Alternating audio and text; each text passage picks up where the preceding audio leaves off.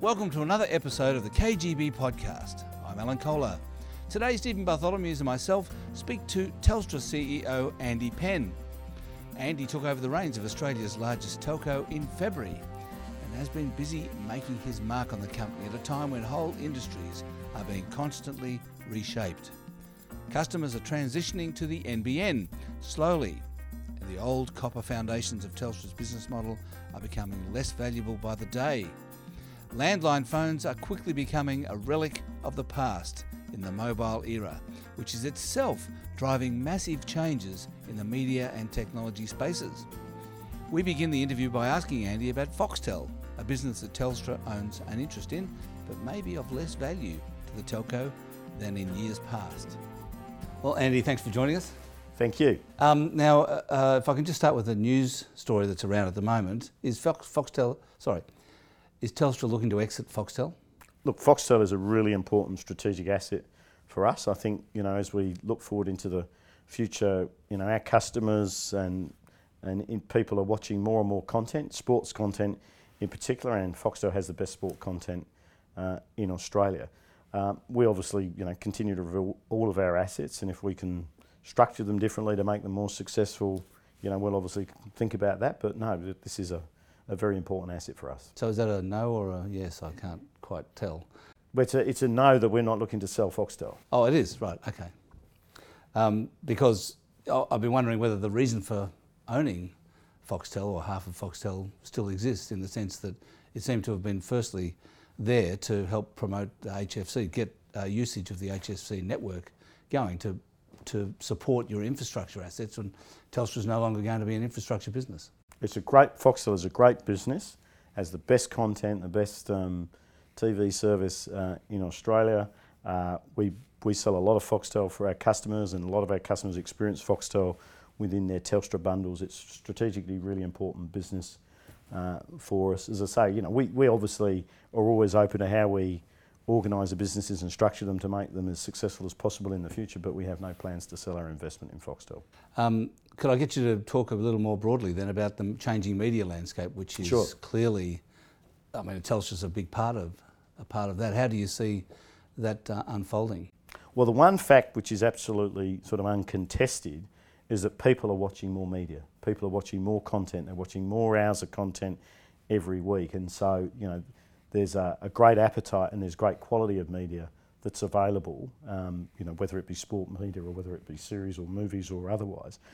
The thing that is happening, of course, in media, not unlike many other industries, is that the whole dynamics of the industry are changing as a consequence of the internet, because the internet effectively provides another distribution method in addition to normal broadcast or free-to-air or satellite to actually distribute media, and that's why we're seeing a lot of change. But it's a really important market for it. It's a market that we're committed to. As you know, we just launched Telstra TV, which is fantastic. We just now signed up and the exclusive distributor of Apple Music from a telecommunications perspective in Australia. We just re-signed the digital rights for the AFL. Foxtel continues to grow its subscriber numbers, as you saw in the full year results. So we're a very active participant in the media market, but it is going through quite a lot of dynamic change, which is exciting. Andy, I'm curious about the increased investment you've said you're making into mobiles and wireless. Extra $500 million, I think it's $5 billion by 2017. Is that a wireless-specific play, saying we've got a technology lead, we need to protect that and maintain that? Or are you looking to a post-NBN future where wireless becomes a much bigger substitute for fixed than we've experienced so far? Well, firstly, I would say that I don't expect wireless to ultimately be a substitute for fixed. We're seeing the volume of data on fixed grow at the same rate that we're seeing the volume of data grow on wireless. And that's the reality. Data volumes are actually growing sort of in excess of 50% per annum, and that's because of this insatiable demand for connectivity, for content. And we were talking about consumption of media over IP. And so I think the two will continue to grow and the two will continue to complement each other. The reason we're investing in mobile is that we already have the best network experience in Australia, and we know that our customers value that and they want that. And we think that will be even more important in the future, and it's to make sure that we continue to deliver that in an environment where we're seeing very significant growth in data. And in fact, last week we did an in-network trial, the first in the world, where we got 1 gigabit per second download speeds on the mobile network, live in Telstra's current network. So look, this is going to be really important for the future. Your competitors, the other two wireless operators, are also investing very heavily now in their networks to try and narrow that differential in coverage and speeds. How can you maintain a permanent advantage if they decide to keep investing? Well, look, we're just focused on providing what our customers want, which is the best network experience. And it's not just about how much you invest, it's actually about your network engineering expertise. It's about the partnerships that you have in delivering really cutting edge technology. So, you know, in terms of rolling out LTE, we're the first. In terms of LTE aggregation, LTE broadcast, as I say, the latest performance we're getting in the network. So that's how we will continue to provide the best experience, we believe, in Australia, is both the level of investment, but also the partnerships and the expertise in investing in the network engineering teams that actually are able to deliver it. That disproportionate market share you have in mobiles, does that translate, is that a structural advantage in a post-NBN environment in terms of fixed? Is there an ability to transfer that dominance into that NBN environment? Look, I mean, we have the market share that we have as a consequence of customers wanting to get the best experience in networks in Australia. And so, you know, that enables us to continue to invest, whether it be in fixed or whether it be in mobile. I wouldn't say we have a structural advantage. I mean, it's not really for me to comment on our competitors, but when I think about who our competitors are, it's not like they're small companies. They are very, very large global companies with equally as much capital as Telstra, and if they choose to invest, they, you know, have the opportunity to attract customers just as we have done. So I don't think we have any structural advantage whatsoever. I'm interested in that gigabit, 1 gigabit per second that Download you've got speed. in network, right? So a gigabit per second, we're talking, what, 1,000 million bits, is that right? Yep. Per second? Yep. So what are you doing there? Well, it's basically a combination of, this is a partnership that we have with Ericsson, who's a critical part of our network, the work that we've been doing in the network over many years. And in fact, I was in in Stockholm the week before last, and we just signed a letter of intent and MOU to sort of further extend this sort of quite important strategic partnership we have with them. But basically, we're aggregating various different bands in our spectrum in conjunction with the way in which we're using the radio equipment to effectively eliminate interference and other aspects which actually sort of slow down the radio communication to achieve very high.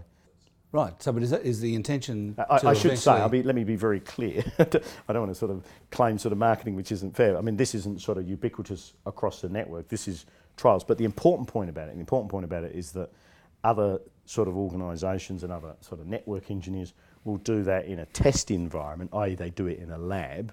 We're doing it, the trial was actually in our live network. No, but I'm wondering whether the intention eventually is to offer that as a service to everybody. Oh, well, we're not actually, we don't differentiate our service based on speed. I mean, our customers get the benefit of the network performance regardless of the plan that they're on, and we'll continue to do that. We're just investing in making sure we can continue to improve the underlying network performance even more than it is today. Well, I'm just interested, before we get off this subject, I'm just interested, what does a gigabit per second mean? I mean, how long does it take to get a movie down, for example? I mean, what sort of... Well, and I'm wondering how long in the future it is before mobile networks are providing that kind of speeds. Well, but I think one of the dynamics you have to bear in mind is that if the volume of data on the networks, whether it be mobile or whether it be fixed, wasn't increasing, then the technology innovation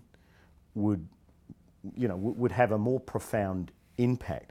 The bottom line is part of the technology innovation is absolutely needed to keep up with the speed of the data increases. And so as you move from standard definition movies to high definition movies, if you move from high definition movies to 4K movies, if you move from 4K movies to 3D movies, the rate, the amount of data which is taken up by the content grows exponentially, and that's why it's important to invest in these sorts of capabilities to improve the download speeds and the capacity within the network. And if you think forward into the future, we think about, there's a lot of R&D going into augmented reality, virtual reality type of experiences, and there's some products available in the market even now. Gaming, live gaming, all of that stuff will demand an enormous amount of data, and that's why you've got to see this technology innovation. A couple of years ago, I think Kate McKenzie gave a speech where she talked about the potential need, in fact the urgent need perhaps, to shape the demand on the network, i.e. ration demand, because of the small proportion of users who use a vastly disproportionate amount of the available bandwidth. There's sort of technology innovations you're talking about. Does that relieve some of that pressure?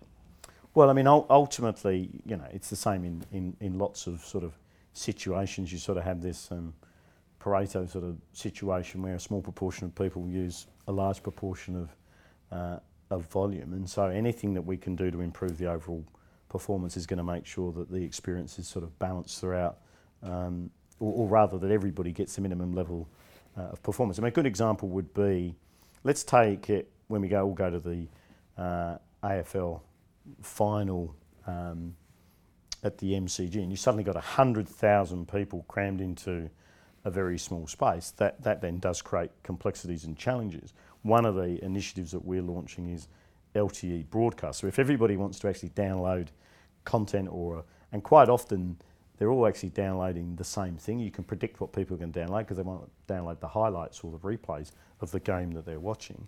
What we can actually do is predict what they're going to watch and then broadcast it once linearly across the mobile network so that it doesn't actually create the congestion and then everyone's experiencing it at the same time.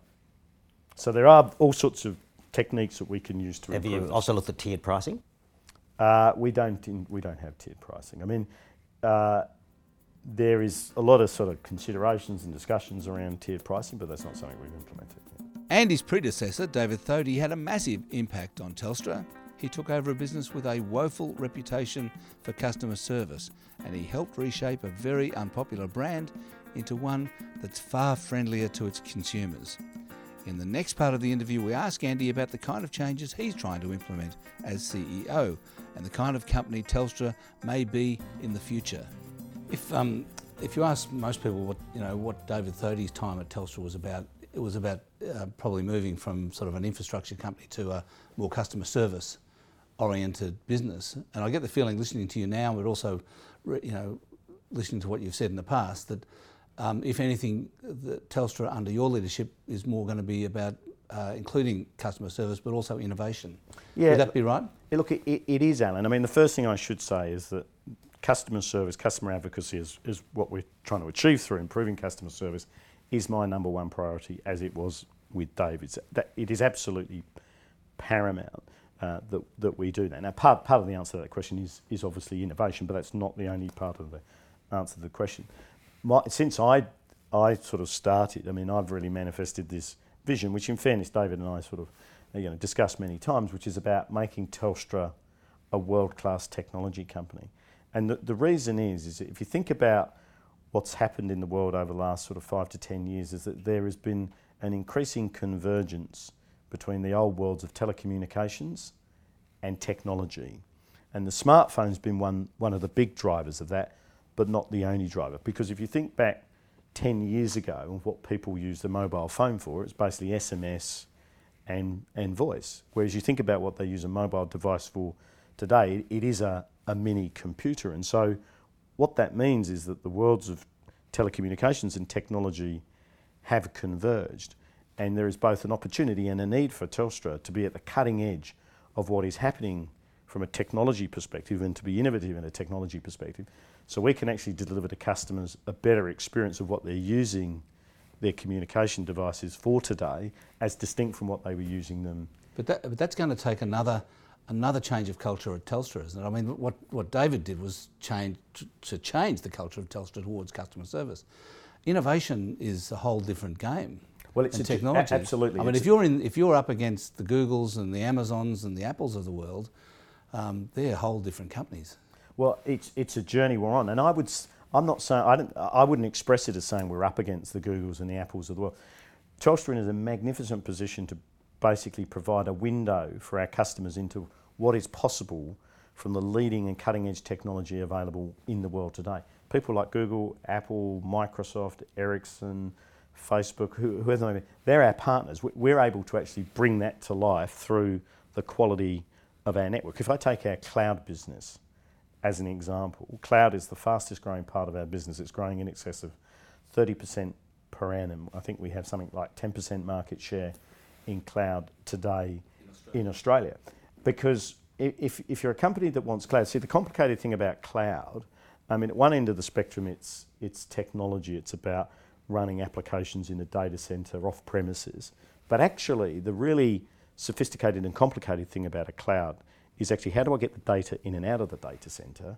How do I actually get the data where I want the data to be? How do I do that with the right level of latency? Also, how do I do that securely and protecting that data? That's a telecommunications challenge. That's a network challenge. And it's in the interface between network and technology where I think the most innovation is happening today and where there's a fantastic opportunity for Telstra. That's why our network application services business is growing north of 20% per annum. It's now a $2.5 billion business. We get from our enterprise customers pretty much the same amount in terms of revenue from them for the services part in the technology space as we do actually for the underlying communication today. Well, there's been a lot of focus on mobile joint ventures offshore and the e-ventures type stuff, which is kind of sexy. The big investment you've made offshore and the sort of the big platform for offshore growth has been in the region, and it's cable networks and data centres with PACnet and the restructuring of Reach. How's that tracking, and what is that potential there? Yeah, sure. Well, so the acquisition of PACnet is a really strategically important acquisition. Firstly, how's it tracking? It's going really well. We're very happy with the acquisition.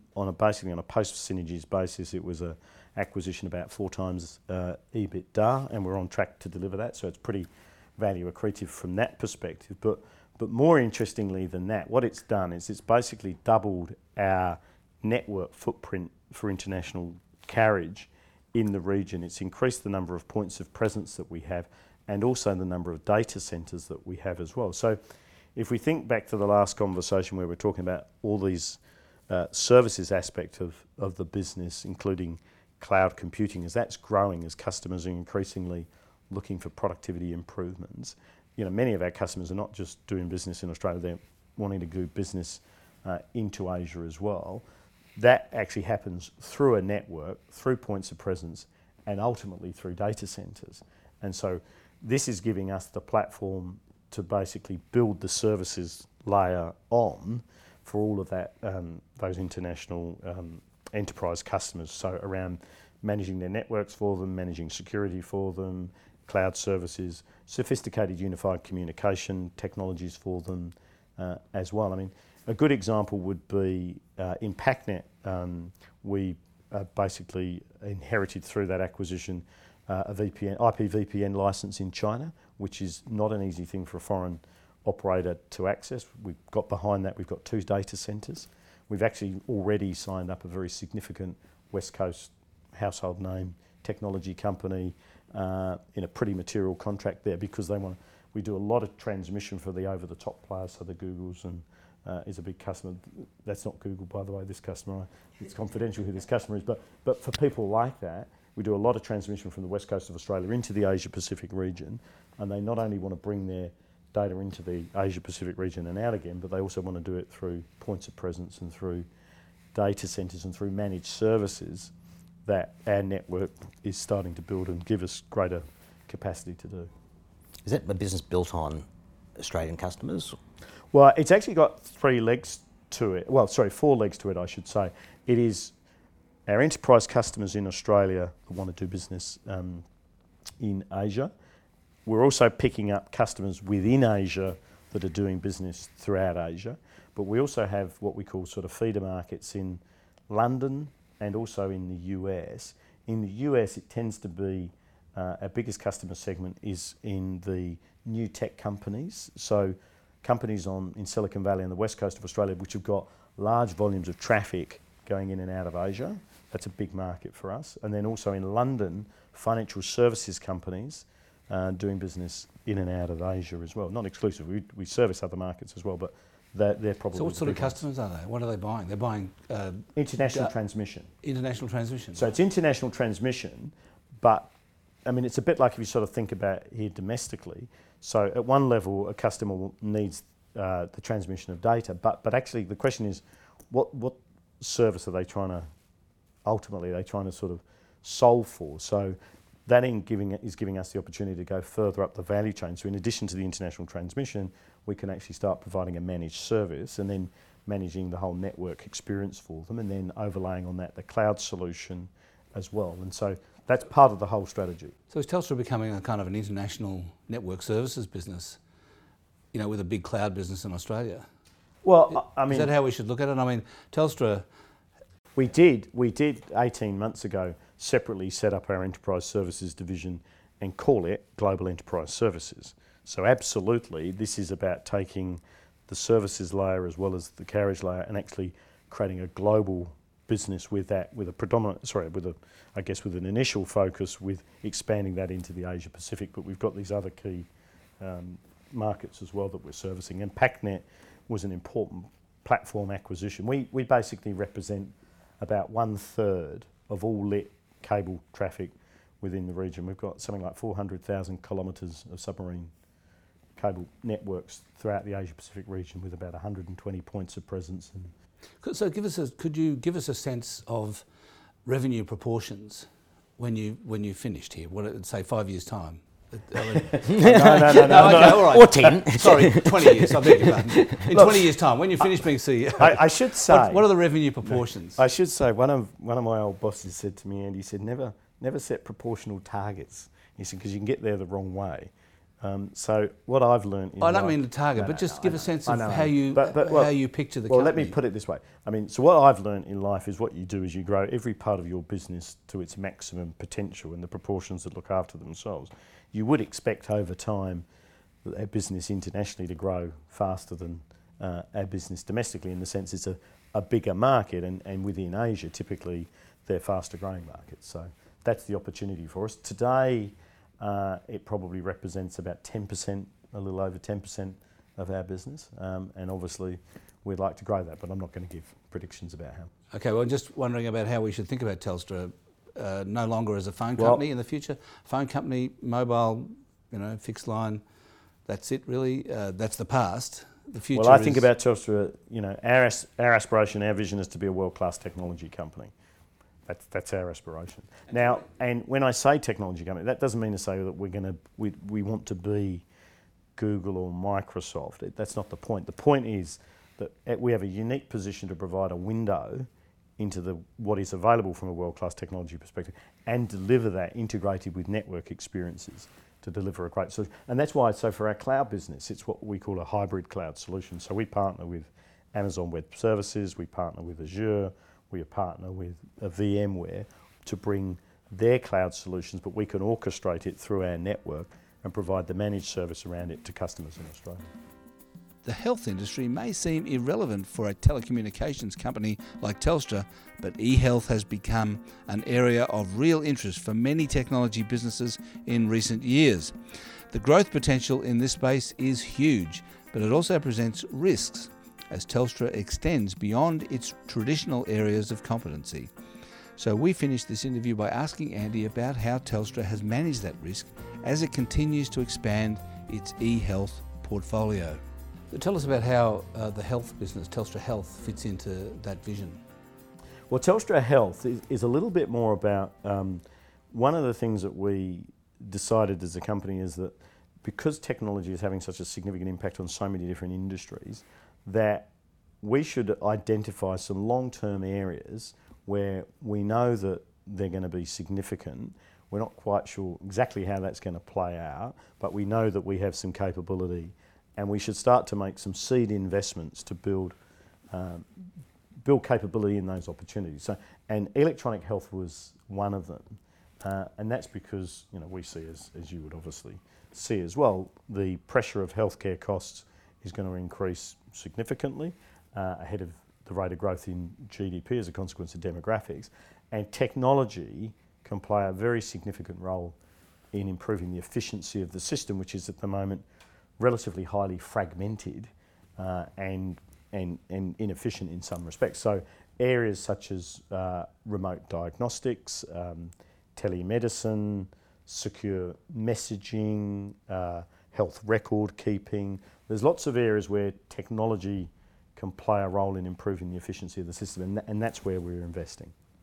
You talked about aspiration a moment ago, and I suppose e-health and what you've done there represents kind of a slightly different kind of risk-taking for Telstra and more entrepreneurialistic kind of approach to what you do. Does aspiration for you equate to actually taking more risk, being more entrepreneurial? And if so, what does that mean for the way the organisation has to be structured and directed?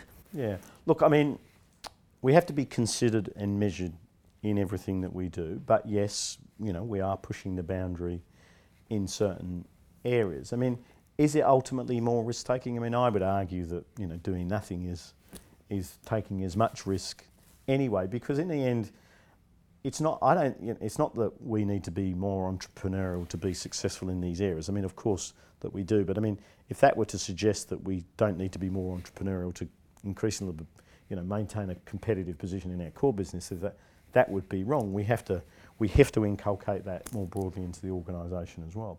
But yes, it does mean that, you know, we're arguably in some areas we're going up the risk curve a little bit, and I would say that in relation to investments in Asia are of a different risk dynamic, investments in e-health are of a different risk dynamic. How are we responding to that? How are we dealing with it? In fact, I've just made a fairly significant set of structural changes where I've actually separated out the growth businesses from our sort of core domestic businesses so that we can actually set them up more independently and operate them and put different sets of KPIs and parameters around them so that we sort of protect them from maybe some of the processes which you need in more highly regulated parts of the business. So you give those people a licence to thrill, do you?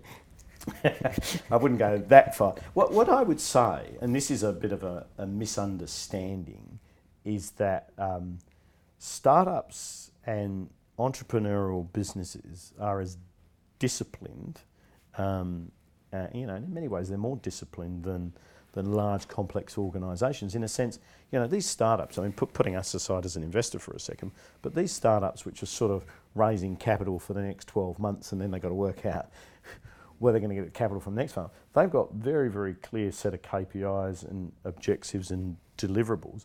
They may not be sales and profit, they may be around customer acquisition, product development, but we have very, very clear and robust KPIs. So the conversations that we have around on the quarterly performance reviews around our sort of entrepreneurial startup businesses are as sort of hard-nosed and as quantitatively focused as they are on the core business. It's just that the KPIs are of a different nature. And how does that change the role of the CEO in this new world where you're actually taking not just an organisation with you on that journey, but also other stakeholders?